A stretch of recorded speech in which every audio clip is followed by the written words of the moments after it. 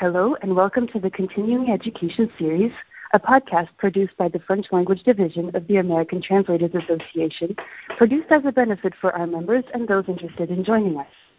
Our series strives to offer educational content about the craft of French to English and English to French translation and about our division. I am your host, Angela Benoit. It is my pleasure today to welcome a very special guest, André Racicot. André is a retired English to French translator, editor, terminologist, and trainer for the Translation Bureau of the Government of Canada. He focused on translation of foreign geographical names. He published a list of names for countries, capitals, and inhabitants in 2000 that was integrated into the style guide of the Canadian Department of Foreign Affairs. You can visit him on Twitter or contact him through his website, and we will publish the links to his Twitter account and website on the blog post that accompanies this episode. André, bonjour et bienvenue. Merci d'avoir accepté notre invitation. Nous sommes aujourd'hui pour parler des toponymes. Oui. Alors, ma spécialité, en quelque sorte, lorsque j'ai œuvré au Bureau de la traduction pendant presque une trentaine d'années, c'était justement de traduire les toponymes. Et j'en ai fait, en quelque sorte, une vocation. Et quelle est la chose que vous avez constatée par rapport aux toponymes et à leur gestion, à leur prise en charge par les dictionnaires grand public et spécialisés pour les traducteurs que nous connaissons tous? J'ai constaté assez rapidement que les dictionnaires français comportent de nombreuses insuffisances. Quand vous regardez la partie non commun, habituellement, les dictionnaires essaient de vous ouvrir le chemin, d'aller au-devant des difficultés. Par exemple, chez Strat, on va vous préciser qu'il y a une graphie avec un P, une autre avec un double P. Pour les noms composés, on va généralement indiquer la forme plurielle parce que les règles sont assez difficiles parfois à saisir. Mais quand vous allez dans la partie non propre, donc vous cherchez des noms d'États, de pays, de villes et tout ça, on entre dans une zone floue. On dirait que les dictionnaires ne veulent pas du tout nous aider et font en quelque sorte un service minimum. Et pourtant, on s'attendrait au même service, si on veut, du côté des noms propres. Et pourtant, les traducteurs, nous sommes amenés à chercher des toponymes parfois obscurs, peu connus, dans des endroits reculés que nous connaissons mal. Donc, est-ce que vous pouvez me parler un petit peu plus de la façon dont vous avez approché ce problème? Oui, c'est ça. Ce qui arrive, c'est qu'il y a des noms très, très connus, évidemment, et ceux-là ne posent pas vraiment de problème, mais si vous cherchez le nom d'une province mexicaine, d'une région en Afghanistan ou en Suède, qu'importe, très souvent, le genre grammatical n'est pas indiqué. Et même s'il est indiqué, c'est sous une forme raccourcie, non masculin, non féminin. Et le problème, c'est que ça ne dit pas tout. Loin de là, ça laisse beaucoup de choses dans l'ambiguïté. Bien entendu, quand on parle de toponymes, très connu, le Nicaragua ou la Polynésie, il n'y a aucun problème. Même je me rappelle qu'il y a une trentaine d'années, lorsque je travaillais à Radio-Canada, on cherchait désespérément le genre grammatical d'Iran et d'Israël et ça ne se trouvait pas dans les dictionnaires. Et on sait très bien qu'Israël ne prend pas d'article et l'Iran en prend un. Et on trouvait ça assez aberrant que le Larousse et le Robert ne soient pas plus explicites à ce sujet-là. Et le fait de préciser qu'un nom est masculin ou féminin, ça règle une partie du problème. L'autre partie du problème, c'est l'article. Est-ce que ça prend l'article ou pas? Bon, tout le monde sait que pour Cuba et Haïti, ça n'en prend pas. Mais quand on arrive avec des entités plus exotiques, c'est beaucoup moins clair. Et l'autre problème, c'est une petite parenthèse, c'est le gentilé, le nom des habitants. Si vous allez voir la Grèce, vous découvrez que le gentilé, c'est les Grecs, évidemment. Or, la forme féminine de grec, tout comme pour la Turquie, les Turcs, elle est irrégulière. Grec, G-R-E-C-Q-U-E, tandis que turque, une turque, T-U-R-Q-U-E. Et ça pose un problème, le féminin, parce qu'il y a des formes qui ne sont pas si claires que ça. Vous avez le Kenya, par exemple. Les habitants, c'est des Kenyans, Kenyanes. Et la question qui se pose, est-ce qu'on double le N en français? Et là encore, ce n'est pas précisé. Alors, il faut se reporter à la section non commun, aller voir kényan ou grec pour voir enfin la forme féminine. Alors là encore, les dictionnaires ne font rien pour nous aider. Au contraire, ils nous forcent à fouiller à gauche et à droite pour arriver à réunir tous les renseignements. Et ça ne devrait pas du tout être comme ça. Oui, effectivement. S'il faut qu'on fasse 4 recherches pour trouver un nom ou un adjectif, on perd beaucoup de temps. On perd, oui. Parlez-moi un petit peu du cas de la Grande-Bretagne. On en a discuté en préparant cet épisode. C'est un cas qui illustre beaucoup de points de ce problème. Dites-nous un petit peu plus. Oui, c'est ça. La Grande-Bretagne, c'est un pays qui est proche de la France. Et quand on parle de traduction des toponymes, je pense qu'on va y revenir tantôt, ce qu'on constate, c'est que les toponymes qui sont le plus souvent traduits sont ceux des régions proches de la France ou des pays avec qui la France a eu des rapports rapprochés, si on veut. La Grande-Bretagne, c'est un pays qui est proche de la France, c'est de l'autre côté de la Manche. Il y a eu la conquête normande en 1066. Le français est devenu la langue de la couronne britannique. Et il y a eu un mélange des deux langues entre la langue populaire qui était le vieil anglais et la langue française. Ce qui fait que les deux langues ont beaucoup de points communs. Il y a énormément de faux amis entre l'anglais et le français. Et l'anglais est une langue germanique qui est extrêmement francisée, beaucoup plus francisée que l'allemand ou le néerlandais. On a même dit que l'anglais, c'était en quelque sorte du néerlandais brodé de français. Il y a eu, on le sait, beaucoup de tensions entre la Grande-Bretagne et la France. Il y a eu la guerre de 100 ans. Il y a une espèce d'antagonisme entre les deux. Je pense, moi, que les deux peuples français et britanniques s'admirent mutuellement, mais n'osent pas trop le dire, et l'un dénigre continuellement l'autre. En tout cas, bon, finalement, il y a eu un rapprochement avec l'entente cordiale en 1904. Les deux pays ont lutté côte à côte contre l'Allemagne. Pourtant, malgré cette évidente complicité historique, il y a très peu de toponymes en Grande-Bretagne qui ont été traduits. Et ça, c'est assez curieux. Oui. Dans les grandes villes, vous avez Londres et Édimbourg. Mais si vous cherchez dans les autres villes, Manchester, York, Birmingham, Cambridge, Oxford, il n'y a pas de traduction. Il n'y en a aucune, en fait. Et en ancien français, Westminster s'appelait Westmoutier, mais évidemment, ça fait très longtemps que ça a disparu. Et quand on regarde les régions, il y en a très peu. Il y a l'Angleterre, l'Écosse, Pays de Galles, la Cornouaille avec un S, et l'Irlande du Nord. Mais quand vous regardez les grandes régions, vous avez les Highlands. Les Highlands, parfois appelés Haute-Terre, mais c'est très rare. Mais le reste, le Yorkshire, le Kent, le Dorset, là encore, il n'y a pas de traduction. Et en fait, c'est plutôt l'anglais qui s'est beaucoup inspiré du français. Je l'ai dit tantôt, l'anglais est une langue très, très francisée. Et vous avez des appellations à Londres qui sont assez amusantes parce qu'en réalité, elles viennent du français. Alors, par exemple, si vous allez dans Hyde Park, vous avez Rotten Row. C'est un non-sens, une route pourrie. À quoi ça rime? Mais c'est une déformation du français route du roi, tout simplement, parce que Hyde Park était un domaine royal au Moyen Âge. Vous avez Piccadilly Circus. Piccadilly, à quel mot français ça vous fait penser? Pas évident? À la Picardie, peut-être? Je dis ça complètement.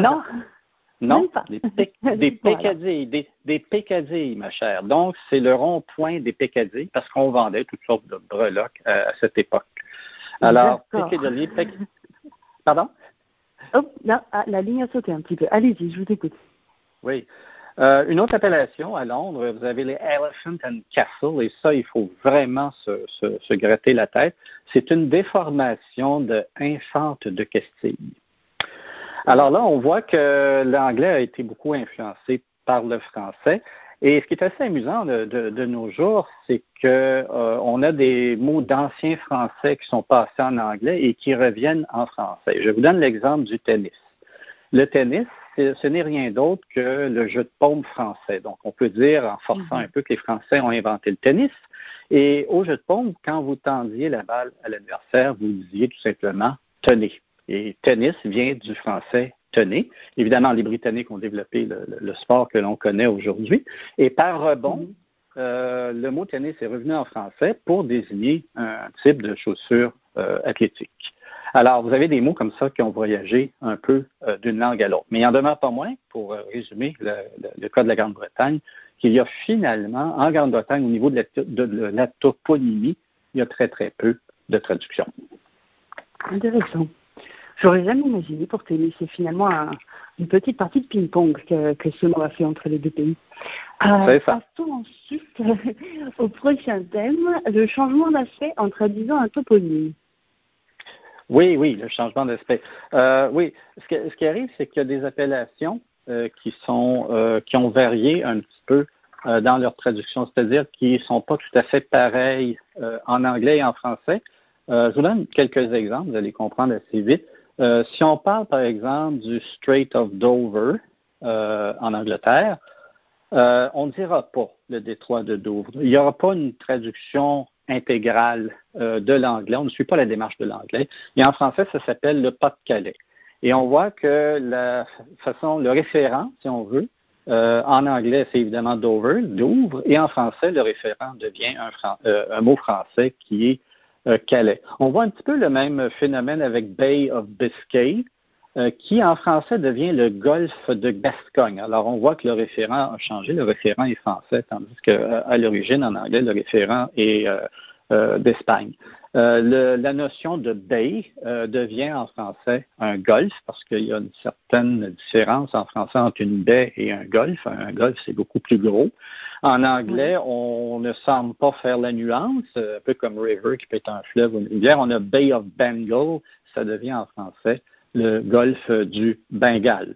Le même phénomène pour Channel, Channel of Corfu, qui devient en français le détroit de Malte et non plus Corfou. Alors, vous voyez, non seulement un canal, le channel ici, devient un détroit, parce qu'ici, il ne s'agit pas d'une construction humaine, donc on ne peut pas parler de canal, comme on parle du canal de Suez ou du canal de Panama, mais ici, on aboutit avec un détroit. C'est incroyable, le nombre de questions qu'on se pose, pourrait se poser, ou qu'on ne se pose pas en regardant une carte d'Europe qui est pourtant quelque chose qu'on a tous l'habitude de consulter. Passons ensuite au nom des pays qui changent, justement. Qu'est-ce que vous pouvez nous dire à ce sujet? Oui, c'est ça. Il y a beaucoup de noms de pays qui ont évolué. Et souvent, c'est à cause de la décolonisation. Les empires français et britanniques, les empires coloniaux, se sont dissous au XXe siècle, et ce qui fait que la Rhodésie, par exemple, a adopté un nom plus authentique, si on veut, qui n'est plus d'origine britannique. Il s'est appelé Zimbabwe. Il y en a une autre partie qui a pris le nom de Zambie. Le sud-ouest africain, nom très occidental, est devenu la Namibie, c'est une ancienne colonie allemande. Le Zaïre, l'ancien Congo belge, est devenu maintenant la République démocratique du Congo. Et ce qui est intéressant, c'est que tous ces changements d'appellation sont assimilés en français, sont acceptés. Il n'y a pas personne qui va se mettre à parler de la Rhodésie à la place du Zimbabwe. Là où ça devient intéressant, c'est d'observer du côté français une certaine réticence vis-à-vis de nouvelles appellations. Par exemple, la Macédoine, qui est une région de Grèce, mais aussi un ancien État yougoslave, a finalement adopté l'appellation Macédoine du Nord pour ne pas fâcher les Grecs. Ça va passer sans problème dans les dictionnaires, ça va. Mais un cas patent de résistance, c'est la Biélorussie. Lors de l'effondrement de l'Empire soviétique, il y a eu une quinzaine de républiques qui sont devenues des États souverains. Et la Biélorussie a changé son nom officiellement aux Nations Unies et s'appelle maintenant le Bélarus, qu'on aime ça ou pas. Ce qui est assez curieux, c'est que les dictionnaires français ne semblent pas avoir pris en compte ce changement de nom. L'entrée principale est toujours Biélorussie et ils disent en biélorusse Bélarus, parce que c'est comme ça que ça se prononce. Alors c'est assez curieux parce que l'appellation Bélarus n'est pas très, très usitée en français, alors qu'en anglais, on accepte plus volontiers les changements de nom et on parle beaucoup plus souvent du Bélarus en anglais. Alors, il y a une espèce de résistance française devant certaines appellations qui sont traditionnelles, qu'on emploie depuis des siècles. Et là, je vous amène en Inde. Bombay, qui s'appelle maintenant Mumbai, Calcutta, qui est devenu Kolkata, et Madras, qui est devenu Chennai. Les appellations indiqués par les Indiens, adoptés par les Indiens, qui sont des changements de nom officiels, sont reprises dans les médias anglais. Mais en français, si vous ouvrez un dictionnaire, vous avez encore l'entrée principale à Bombay, Calcutta et Madras. Et ce n'est que récemment que j'ai pu observer dans la presse française, et ça englobe de la francophonie, aussi bien le Canada que l'Europe ou l'Afrique, que le terme Mumbai semblait se glisser peu à peu dans les textes français, alors qu'il s'agit bel et bien d'un changement de nom officiel. Alors ça, c'est un phénomène qui est assez curieux, où on voit qu'il y a peut-être un certain traditionnalisme en français. On abandonne moins volontiers certaines appellations qu'on est habitué de voir, même si le nom officiel d'un État ou d'une ville a changé. Écoutez, juste pour juste pour faire l'essai, pendant que vous nous présentiez le cas de la Biélorussie ou du Bélarus et de Bombay ou Mumbai, j'ai pris la liberté de taper rapidement Larousse et Bombay ou Mumbai pour voir ce qu'il en sortait sur Internet. Et bien, je vais vous lire la définition. Oui. C'est l'encyclopédie du Larousse qui nous dit ça. Depuis 1976, son nom officiel en langue marathi, je ne sais même pas comment prononcer, et Mumbai, mais la ville est encore souvent désignée sous son ancien nom de Bombay. Donc même le Larousse essaye de faire perdurer l'ancien nom. C'est à se demander pourquoi. J'avoue que je ne m'étais jamais posé la question, mais il faudrait effectivement qu'on se mette à utiliser Mumbai comme tout le monde. Oui, pour ce qui est du Larousse, je tiens à dire que c'est peut-être le dictionnaire le plus fiable pour l'exactitude des graphies et les bonnes appellations. Et le Larousse, généralement, reflète assez bien ce qui se dit dans la francophonie quant aux graphies et aux termes employés. Donc, vous voyez que le Larousse hésite encore à abandonner Bombay. Oui. Et pour le cas précédent, effectivement, l'entrée est sous le nom de Biélorussie. Ouais, ça me surprend pas du tout. Je pense pas que ça va changer demain matin. Et sur cette fiche, on ne fait même pas mention des deux noms, c'est-à-dire qu'il précise seulement qu'en Biélorussie et en Russie-Bélarus, anciennement Russie blanche, mais rien de plus. C'est-à-dire qu'on ne fait pas mention du nouveau nom. C'est incroyable. Et ça fait quand même depuis 1991, je pense, que le Bélarus a adopté ce nom-là. Et encore une fois, une génération plus tard, on s'en tient à Biélorussie. Ouais, c'est dingue ça. Oui. Bien, passons au sujet suivant. L'attribution d'un genre grammatical à des toponymes non traduits, je vous avoue que c'est un problème auquel j'ai été souvent confrontée parce que j'ai fait beaucoup de traductions dans le tourisme et l'hôtellerie. On parle beaucoup de grandes villes, de petites villes, de petits villages, de petites régions. Et la question du genre grammatical se pose systématiquement. Oui. J'ai peut-être deux exemples à vous donner. Il y a cette région du Mexique qu'on appelait le Chiapas, qui a défrayé les manchettes il y a déjà un bon bout de temps. Quand vous regardez dans les éditions antérieures des dictionnaires, il n'y avait aucun genre grammatical. Donc, on était laissé dans le vide. Est-ce qu'il faut dire le Chiapas, la Chiapas? Est-ce qu'on met un article? Est-ce qu'on n'en met pas? Là encore, le lecteur francophone était dans le flou. Depuis lors, les dictionnaires sont devenus un peu plus précis et on vous indique généreusement maintenant que c'est un nom masculin. Mais encore là, la question de l'article se pose et j'ai justement consulté le Robert et le Larousse hier et il faut aller dans le corps du texte pour arriver à trouver si effectivement on dit le Chiapas. Et dans un paragraphe, on voit qu'on dit le Chiapas. Et ça me ramène à la situation dont je parlais tantôt de se battre avec ces dictionnaires. Je vous donne un autre exemple. Comme ça, vous avez Bahreïn, qui est un émirat. Bahreïn, on indique que c'est un nom masculin et on entend souvent le Bahreïn. Or, Bahreïn ne prend pas d'article, mais ce n'est pas indiqué dans les dictionnaires. Et là encore, comme Chiapas, il faut aller dans le corps du texte pour trouver un endroit où on va dire Bahreïn est situé à l'est de la péninsule arabique. Et l'autre problème que ça amène, le fait de ne pas préciser si on met l'article ou pas, c'est que ça a des répercussions sur, devinez quoi, la préposition. Alors, si je vous dis Bahreïn, qu'est-ce qu'on dit? À Bahreïn, au Bahreïn ou en Bahreïn? Et vous hésitez probablement, comme tout le monde. Parce que c'est pas clair. Et j'ai une pensée émue pour nos collègues qui sont interprètes et qui doivent décider dans l'instant sans pouvoir consulter un dictionnaire, sans pouvoir se retourner et demander à un collègue Là, moi, j'ai hésité, et du coup, parce que j'ai hésité, et parce qu'on est en train d'enregistrer un épisode, je ne saurais quoi vous répondre. Ben voilà, ouais. Si je vous avais dit Guatemala, vous m'auriez répondu tout de suite au Guatemala. Si je vous avais dit la Tasmanie, vous m'auriez dit en Tasmanie. Mais voilà, avec Bahreïn, comme il n'y a pas d'article, on hésite. Et même pour des toponymes connus comme Cuba, on dit à Cuba, mais quand vous arrivez à Haïti, est-ce qu'on dit à Haïti ou en Haïti? Et là, c'est un autre problème, on n'est pas sûr. Et il n'y a pas un dictionnaire qui va vous donner la solution. Et en fait, les Haïtiens disent en Haïti. Pourquoi? Parce que c'est un H qui n'est pas aspiré. Et à ce moment-là, on a tendance à faire la liaison. Mais c'est pas évident, c'est pas écrit nulle part.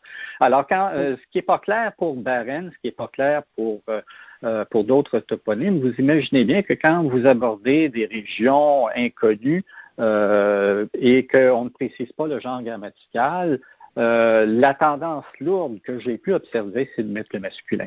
Prenons par exemple une région de Suède, le Småland. Le dictionnaire, je pense, nous dit que c'est un nom masculin, mais notre tendance naturelle, c'est de mettre un article, tout simplement. On est porté à ne pas mettre d'article quand il s'agit du nom d'une île, par exemple, ce qui est justement le cas de Cuba. À ce moment-là, on ne met pas d'article. Mais là encore, c'est pas clair dans les dictionnaires. Allez vous perdre dans le grévis pour essayer de trouver des règles. Et Grévis va observer une certaine tendance pour telle chose, une autre tendance contraire pour autre chose. Et souvent, on est un peu laissé dans l'expectative. Alors là encore, même le grévis ne vient pas vraiment régler la question. En fait, c'est pas clair du tout. Ça nous facilite pas la vie, tout ça. Passons ensuite à la translittération des toponymes venant de la langue ne s'écrivant pas en caractère romain. Nous avons notamment parlé, pendant la préparation de cet épisode, du russe. Oui. Bon, la translittération, c'est un terme un peu scientifique et probablement que ça ne dit pas grand-chose au lecteur, à moins justement de s'être mesuré à la langue russe, si je peux parler ainsi. La translittération, qu'est-ce que c'est en clair? C'est qu'il y a beaucoup de langues qui ne s'écrivent pas en caractère latin. Il y a divers alphabets dans le monde. Le russe a adopté l'alphabet cyrillique. Et bon, il y a le géorgien, le thaï, le coréen qui ont des alphabets distincts. Le problème, c'est que les noms russes... Ouais, il faut bien qu'on puisse en parler en français de ces endroits. Il faut qu'on puisse les écrire aussi. Ben, c'est justement ça. Alors, si vous partez de la langue russe, évidemment, c'est écrit en cyrillique. Alors, il faut donc écrire des noms russes en français, en anglais, en polonais, en hongrois et ainsi de suite, en alphabet latin. Et le cas plus évident que je puis vous donner, c'est qui montre comment on ne transcrit pas les sons de la même façon d'une langue à l'autre, c'est le cas de Vladimir Poutine, qui est un cas éclatant, si je peux dire, parce que si vous lisez la presse française, vous allez lire P-O-U-T-I-N-E, ça se dit Poutine. On reproduit le son russe Poutine. Mais quand vous arrivez en anglais, si vous lisez la presse anglaise, vous allez être un peu surpris de lire P-U-T-I-N. Alors, on voit tout de suite qu'on ne peut pas prendre la graphie à l'anglaise de Poutine et la mettre dans un texte français, on aurait putain. Alors, c'est un cas assez... C'est un peu gênant, oui, et peut-être qu'on aurait une note diplomatique de l'ambassade de Russie. Bon, ce phénomène-là ne touche pas uniquement le président russe. En fait, tous les noms russes s'écrivent d'une manière différente en anglais, en français, en allemand, parce que les sons ne sont pas transcrits de la même manière. Je vais me concentrer sur 3 sons, le son ch, le son tche et le j français.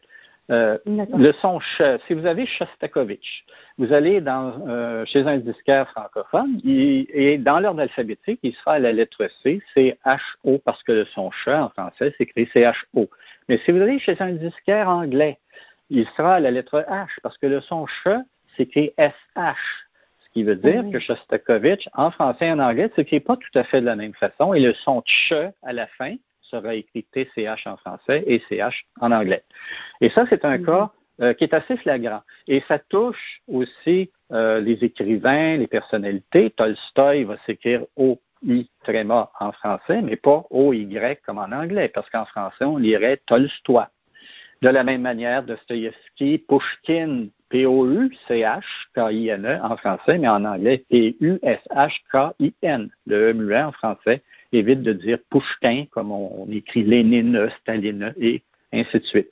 Ce qui veut dire finalement que le russe, mais aussi l'ukrainien, le biélorusse et tout ça, et l'ensemble des langues de l'ancien empire de Russie et plus tard de l'empire soviétique, par tradition, en français, on va les translittérer selon une graphie française, ce qui veut dire que ce que vous lisez dans un journal anglais, ça pas écrit de la même façon que dans un journal français. Pour les traducteurs, ça pose un sacré problème. En Europe, on est très, très conscient de cette question-là. Il y a une tradition francophile en Russie qui fait qu'en français, on a toujours mis un certain soin à écrire leur nom, les noms russes, correctement en français. Mais au Canada français, c'est une problématique qui est largement ignorée. Les rédacteurs, les journalistes ne semblent pas du tout conscients du phénomène. Ce qui fait que, bien sûr, ils vont écrire Poutine correctement pour ne pas se ridiculiser, mais quand c'est des noms plus obscurs, un général russe ou un porte-parole de l'ambassade, ils vont souvent reprendre la graphie anglaise sans se poser de questions. C'est d'ailleurs ce que fait Radio-Canada il y a quelques jours avec le président ukrainien Poroshenko, qu'on a écrit avec un SH à Radio-Canada au lieu d'un CH. C'est des erreurs qui sont très courantes au Canada, mais en France, par exemple, c'est pas une chose qu'on va faire, c'est pas le genre d'erreur qu'on va commettre, tout simplement. Alors, pour les traducteurs, ça devient compliqué parce qu'on traduit de l'anglais au français.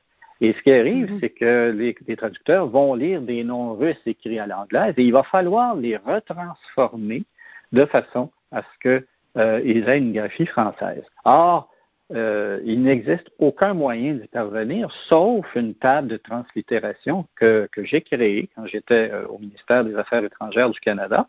Et cette table-là part d'une graphie anglaise d'un nom russe et la transforme en graphie française. Cette table-là se trouve maintenant dans le guide du rédacteur de l'administration fédérale au Canada.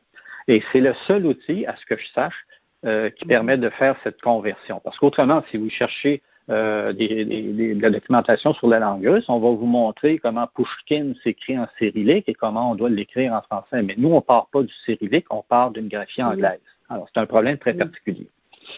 Oui, effectivement. Passons du russe, passons au cas particulier du chinois, qui présente lui aussi des difficultés auxquelles les traducteurs francophones vont devoir se confronter. Oui, le chinois, c'est un cas très, très particulier. On sait que c'est une langue écrite en idéogramme, donc ce n'est pas du tout des caractères latins.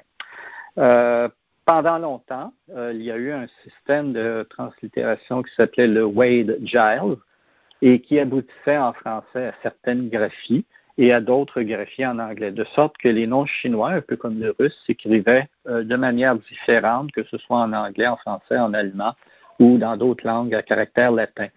Au début des années 70, je pense que c'était en 72, les Chinois ont décidé d'adopter le système de transcription pinyin, qui uniformise les graphies dans les langues occidentales, ce qui signifie que dorénavant, par exemple, Mao Tse-tung va s'écrire exactement de la même manière en allemand, en français ou en anglais.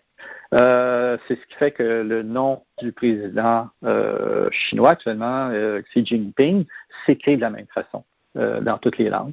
Évidemment, ça a facilité la vie des rédacteurs occidentaux, mais ça a entraîné des transformations assez spectaculaires de noms très connus. Et ici, on ne parle pas uniquement des noms de lieux. Vous avez le fameux Pékin-Beijing qui est apparu justement à cette époque-là. Et on pourrait presque parler d'antagonisme chez les francophones, parce que là encore, c'est le même phénomène qu'avec Mumbai ou la Biélorussie. Les francophones ont gardé l'appellation Pékin, alors que du côté anglophone, on a adopté Beijing. Et ce n'est pas une faute en soi de parler de Beijing en français, c'est le nom de la ville, mais là encore, c'est une appellation qui s'étend sur des siècles, Pékin, et on veut la conserver. La ville de Nankin est devenue Nanjing et Canton, méconnaissable, qui s'écrit maintenant G-U-A-N-G-Z-H-O-U. Ça se prononce probablement quelque chose comme Guangzhou ou Guangzhou, je ne sais pas trop, mais toujours est-il que cette graphie-là a changé. Et encore une fois, dans les dictionnaires français, les entrées sont toujours à Pékin, Nankin et Canton. Ce n'est pas uniquement les toponymes qui sont affectés par ça. les noms de célébrités, les noms de personnes ont vu leur graphie changer de façon assez radicale. Mao Tse-tung, qui s'écrivait en 3 mots en français, s'écrit maintenant en 2 mots. Et Mao s'écrit toujours de la même façon, mais le Tse-tung est devenu Z-E-D-O-N-G. Donc, moi, je lis Zedong. Le philosophe Lao Tzu, en 2 mots, devient Lao Tzu, L-A-O-Z-I. Et là, le problème aussi, c'est que c'est la prononciation. Je me suis adressé à un spécialiste quand j'étais aux affaires étrangères. Il me disait que finalement, les graphies du pinyin ne sont pas vraiment phonétiques, que des lettres peuvent changer de prononciation selon qu'elles sont précédées par une ou une autre. Et c'est un petit peu comme le français avec le S qui devient Z entre deux voyelles. Ces graphies-là, finalement, sont assez déroutantes et il faut savoir exactement comment les prononcer. Donc, oui, uniformisation des graphies, c'est plus simple, mais pour ce qui est de la prononciation, ça demeure toujours aussi mystérieux, malheureusement. Et le chinois, c'est un cas particulier, parce que les autres langues asiatiques, le japonais, par exemple, le thaï, on a tendance à translittérer vers l'anglais. La translittération, c'est pas une loi universelle. On l'applique surtout pour les pays de l'ancien Empire soviétique, mais quand on a des noms au Pakistan, en Inde et tout ça, la tendance lourde, c'est de translittérer vers le français. Et même certains noms russes n'y échappent pas. Les vedettes de sport, par exemple, comme Maria Sharapova, si elle avait joué au tennis dans les années 30 ou 40, en France, on aurait écrit C-H-A, R-A-P-O-V-A. Or, aujourd'hui, on l'écrit avec le SH, qui est évidemment une translittération vers l'anglais. Et vous avez un autre joueur de tennis, Andrei Rublev, écrit à l'anglaise. Et Andrei, c'est D-R-E-Y, et en français, ça devrait normalement D-R-E-I, tréma, et Rublev, R-O-U-B-L-E-V. On écrit R-U-B-L-E-V.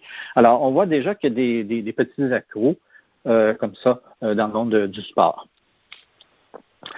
Bon, le cas le plus aberrant, puisqu'on peut poursuivre un peu sur la translittération des noms, c'est évidemment Benjamin Netanyahou. Alors, je suppose. Oui. Alors, je suppose que vous l'avez entendu couramment, Benjamin Netanyahou, c'est ce qu'on lit dans beaucoup de journaux.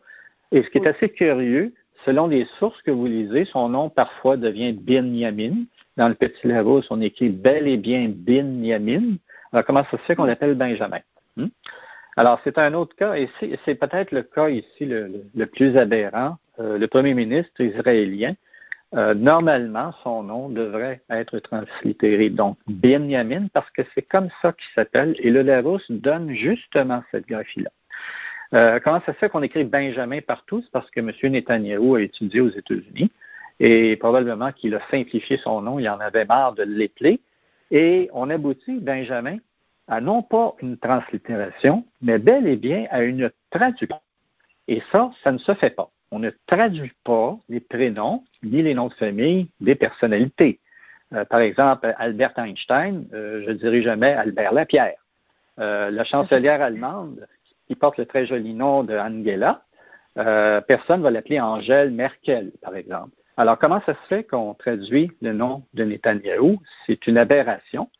Et comme ça ne suffisait pas pour en rajouter, Netanyahou est orthographié de différentes façons, parfois avec le NE accent aigu, parfois avec le Y-A-H-O-E,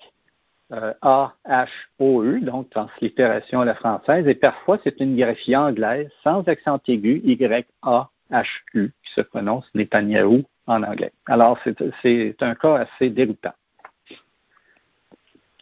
Effectivement. Et juste pour illustrer votre propos, j'ai essayé de trouver des exemples sur Internet pendant que vous nous expliquiez ce cas. Et je vous avoue que c'est un petit peu le bazar. On a un accent du côté du monde, on ne l'a pas du côté de... Ah, qu'est-ce que j'ai fait là? On ne l'a pas du côté de Wikipédia. Enfin, personne n'arrive à se mettre d'accord, que ce soit au sein de l'Hexagone ou de la francophonie de manière générale. Passons... Si vous permettez une petite remarque là-dessus, c'est que Internet, évidemment, ce n'est pas une source qui est très fiable parce que tout le monde écrit n'importe quoi. Alors, quand vous cherchez une graphie exacte, il faut regarder très exactement quelle est la source, parce que autrement, ce qui s'écrit dans Wikipédia, n'importe qui écrit dans Wikipédia, et ce ne sont pas toujours des graphies très fiables, il y a des fautes de grammaire et tout ça. Je peux vous donner un exemple très, très rapide du mur des Lamentations à Jérusalem. Pour ce qui est des majuscules, le français a des règles particulières pour les majuscules, et dans ce cas-ci, il faudrait mettre lamentation avec la majuscule et mur en minuscule. Si vous cherchez dans Internet, vous allez voir toutes les combinaisons possibles, 2 majuscules à mur et à lamentation, pas de majuscule du tout, majuscule à mur, minuscule à lamentation. Alors, l'ancienne recherche dans Internet, c'est comme regarder dans Paris Match ou dans la presse populaire, voir comment on écrit tel mot en disant « Ah oui, tiens, bon, celui qui sort gagnant cette semaine, c'est telle graphie, alors je vais prendre celle-là, ça doit sûrement être la meilleure. » Ça veut absolument rien dire. Ouais. C'est pas fiable. Ouais. C'est vrai. Là, je continue de regarder d'autres liens. On a vraiment de tout, hein, que ce soit du côté de la presse française, belge ou canadienne. On a vraiment toutes les graphiques que vous nous avez présentées, comme quoi prendre une décision quand on est traducteur et qu'on met devant ces noms de personnalités, c'est vraiment quelque chose de compliqué. Effectivement. Notre dernier sujet pour aujourd'hui, c'est le pluriel des toponymes avec ou sans S. Qu'est-ce que vous pouvez nous dire à ce sujet et comment est-ce qu'un traducteur peut tenter de commencer à réfléchir à ce problème? J'ai pas compris la question. Voulez-vous répéter? Ah, pardon, c'est les toponymes avec ou sans S, le pluriel. C'est le dernier sujet qu'on avait choisi aujourd'hui. Oui, le pluriel. Oui, c'est un problème assez épineux. Ça renvoie au fait que les règles de grammaire en français ne sont pas toujours très claires et qu'elles ne sont pas appliquées uniformément, que vous avez des bons auteurs qui vont choisir une graphie, d'autres auteurs vont plutôt choisir telle graphie, et que très, très, très souvent, les grammairiens eux-mêmes ne sont pas capables de faire l'unanimité sur une question. Le pluriel des toponymes, c'est justement un cas patent. Et celui qui me vient tout de suite à l'esprit, c'est les Amériques. Il y a un changement d'appellation ici qui est assez intéressant et donc je pense qu'il faut la peine d'en parler. Jadis, on disait l'Amérique. L'Amérique, c'était clairement un continent. Et l'appellation les Amériques est apparue en français depuis quelques décennies sous l'influence de l'américain. Pourquoi? Parce que les Américains appellent leur pays America, c'est une forme raccourcie de United States of America. Et le terme Amérique pour désigner les États-Unis est devenu de plus en plus utilisé en français. Bon, ça date pas d'aujourd'hui. On peut penser à Tocqueville de la démocratie en Amérique et il parlait pas du continent, il parlait des États-Unis. Toujours est-il que, comme disait Gabriel Garcia Marquez, vous, les Américains, votre pays n'a pas de nom. Les États-Unis de quoi? Qu'est-ce que vous êtes? Disait-il. Bon, toujours est-il qu'abusivement, on a transformé le mot Amérique pour désigner les États-Unis. Un peu comme si pour l'Europe, on appelait les Allemands les Européens. Je ne pense pas que les Européens seraient très contents, mais c'est ce qui s'est passé en Amérique. Alors, l'appellation les Amériques s'écrit tout naturellement avec un S. Je dis tout naturellement parce qu'il y a une certaine logique. On écrivait les Flandres avec un S, par exemple.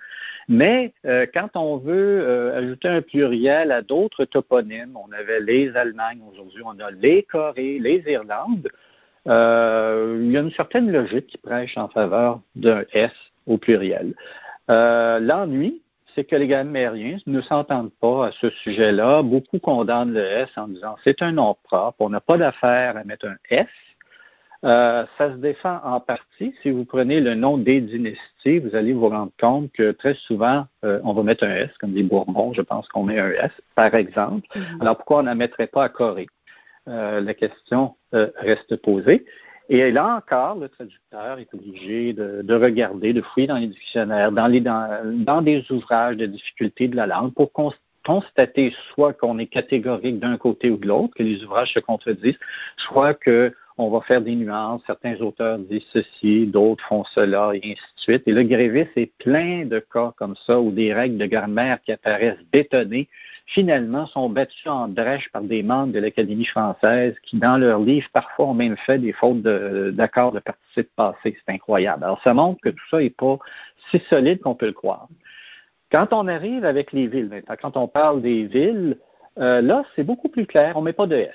On peut dire, par exemple, que Jérusalem est divisé en 4 quartiers principaux. On pourrait dire les 4 Jérusalem. On ne mettra pas de S. Jadis, il y avait 2 Berlin.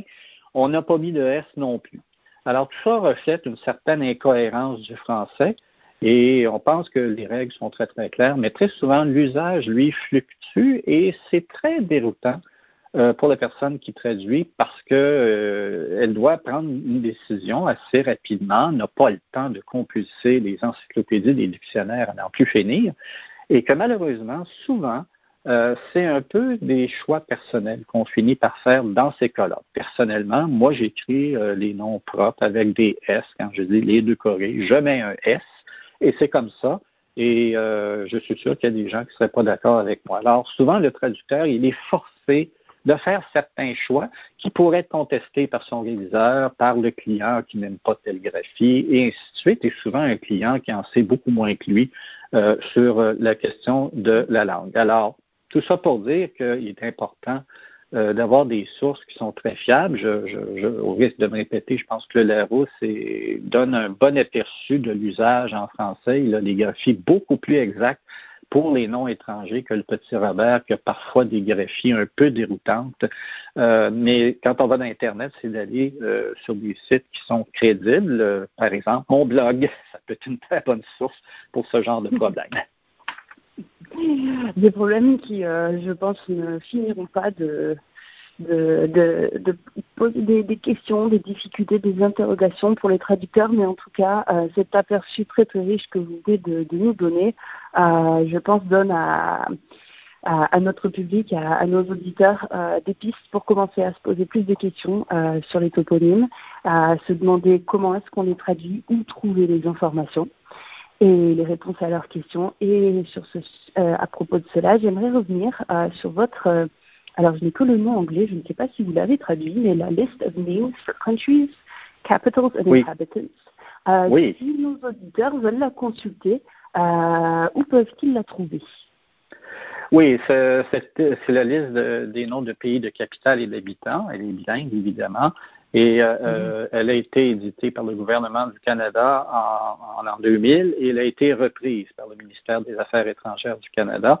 On peut la consulter en allant tout simplement faire des recherches dans la base de données Termium du gouvernement fédéral. C'est très facile à trouver sur Internet. Vous cherchez un nom de pays, un nom de région et vous allez avoir le contenu de la liste qui contient des prépositions qui précisent si on met l'article ou pas. Quand il y a élision de l'article, par exemple, Afghanistan, on va préciser que c'est non masculin. Et il n'y a aucun dictionnaire qui vous donne les prépositions, comme je l'ai dit tantôt. Et il y a des appellations que l'on voit parfois dans la presse française, la République tchèque, par exemple, et le Centrafrique. Il n'y a pas d'entrée dans les dictionnaires. C'est incroyable. Ce sont des surnoms, mais ils sont employés régulièrement. Alors, vous devez savoir que la Tchéquie, c'est la République tchèque et que le Centrafrique, c'est la République centrafricaine. Dans cette liste-là, il y a des renvois vers les appellations plus officielles, évidemment. Eh bien, juste pour s'amuser, j'ai tapé très rapidement Mumbai dans Termium et contrairement au Larousse, j'imagine que vous savez avant même que je dise quoi que ce soit, comment est organisée la fiche, à votre avis, qu'est-ce qui sort quand je tape Mumbai dans Termium? Oui, c'est ça. Dans Termium, justement, on a intégré un certain nombre de renseignements, un certain nombre de recherches, mais aussi des terminologues qui ont alimenté cette liste-là. Souvent, les terminologues ont une approche assez rigoureuse en disant, bon, qu'est-ce qu'on dit officiellement, qu'est-ce que j'ai lu à gauche et à droite. Personnellement, je pense qu'on devrait dire Mumbai, puisque c'est comme ça que la ville s'appelle. Alors, j'ai fait un autre ouvrage qui s'appelait Le lexique des noms géographiques, qui malheureusement n'a jamais été édité, mais qui comprend 5000 entrées de toponymes qui se traduisent de l'anglais au français. Et cette base-là, ce lexique-là, il a été en grande partie intégré dans Termium. Alors, pour des appellations plus ésotériques, on peut trouver également des informations dans Termium. Ouais.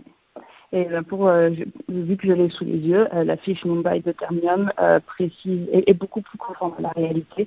Elle précise que Mumbai est le nom correct et officiel, que Bombay est une ancienne désignation et que malheureusement, qu'est-ce qui s'est passé là?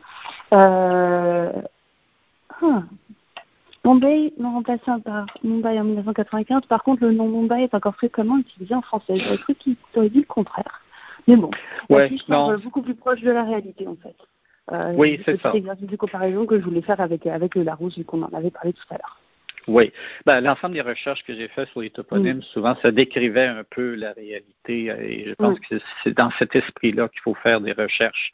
Alors, dans mon blog, justement, je traite de ce genre de questions de traduction de toponymes, le fait que beaucoup de noms de villes, par exemple, aux États-Unis, ont été défrancisés. Par exemple, des villes comme Détroit portaient l'accent aigu dans le Larousse 1934 de ma mère.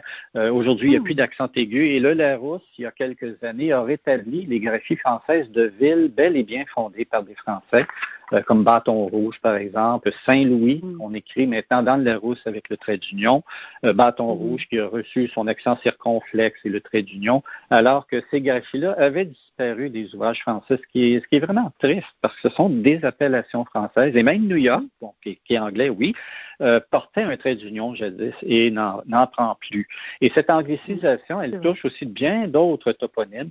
Par exemple, on écrivait Nouvelle-Delhi dans le Larousse de ma mère. Aujourd'hui, on dit New Delhi. La ville de Vilnius était écrit I-O-U-S, donc graphie francisée. Aujourd'hui, ça s'écrit Vilnius. Et il y a beaucoup d'autres appellations comme ça. Et dans les recherches que j'ai faites, je fais des liens avec les anciennes graphies françaises. Alors, tout ça peut être trouvé d'Internet, tout le fruit de mes recherches, et également dans mon blog. Et ceux qui choisiront de me suivre dans Twitter, c'est aussi le genre de problème dont je traite, et avec des références aux derniers articles publiés dans mon blog. Alors, ça permet de suivre facilement mes réflexions sur la langue française. Et on précisera les liens de votre blog et de votre compte Twitter dans la publication qui accompagnera cet épisode. D'ailleurs, c'est sur Twitter que nous nous sommes rencontrés, un outil que je trouve fantastique pour les traducteurs. On trouve plein de trucs et de conseils, d'astuces, de questions, d'interrogations qu'on se pose. On essaie de s'entraider et de trouver des réponses. Et je suis vraiment ravie d'avoir fait votre connaissance sur cette plateforme et d'avoir pu enregistrer avec vous cet épisode aujourd'hui. Je vous remercie beaucoup de m'avoir invité. Ça a été un plaisir et un honneur de participer à cette conversation. Merci beaucoup, André. Au revoir. J'ai la petite conclusion à faire. J'ai oublié de vous prévenir. La conclusion. Oui, d'accord. De la FLD, elle est en langue anglaise parce que nous sommes rattachés à la American Translators Association. Bien sûr, bien sûr. Donc, nous allons conclure en disant que this podcast is produced by the French Language Division of the American Translators Association. Our current administrator is Jen Mercer. Our current assistant administrator is Andy Ho. You can subscribe to the Continuing Education Series podcast on SoundCloud at soundcloud.com/ATA-FLD or on iTunes by searching for the words Continuing Education Series in the iTunes Store.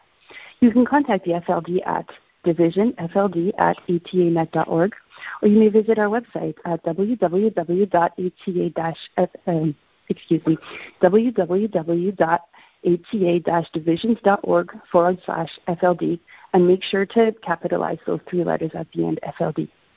You may also get in touch with us on social media. This is Angela Benoit signing off. Thank you for listening, and à bientôt.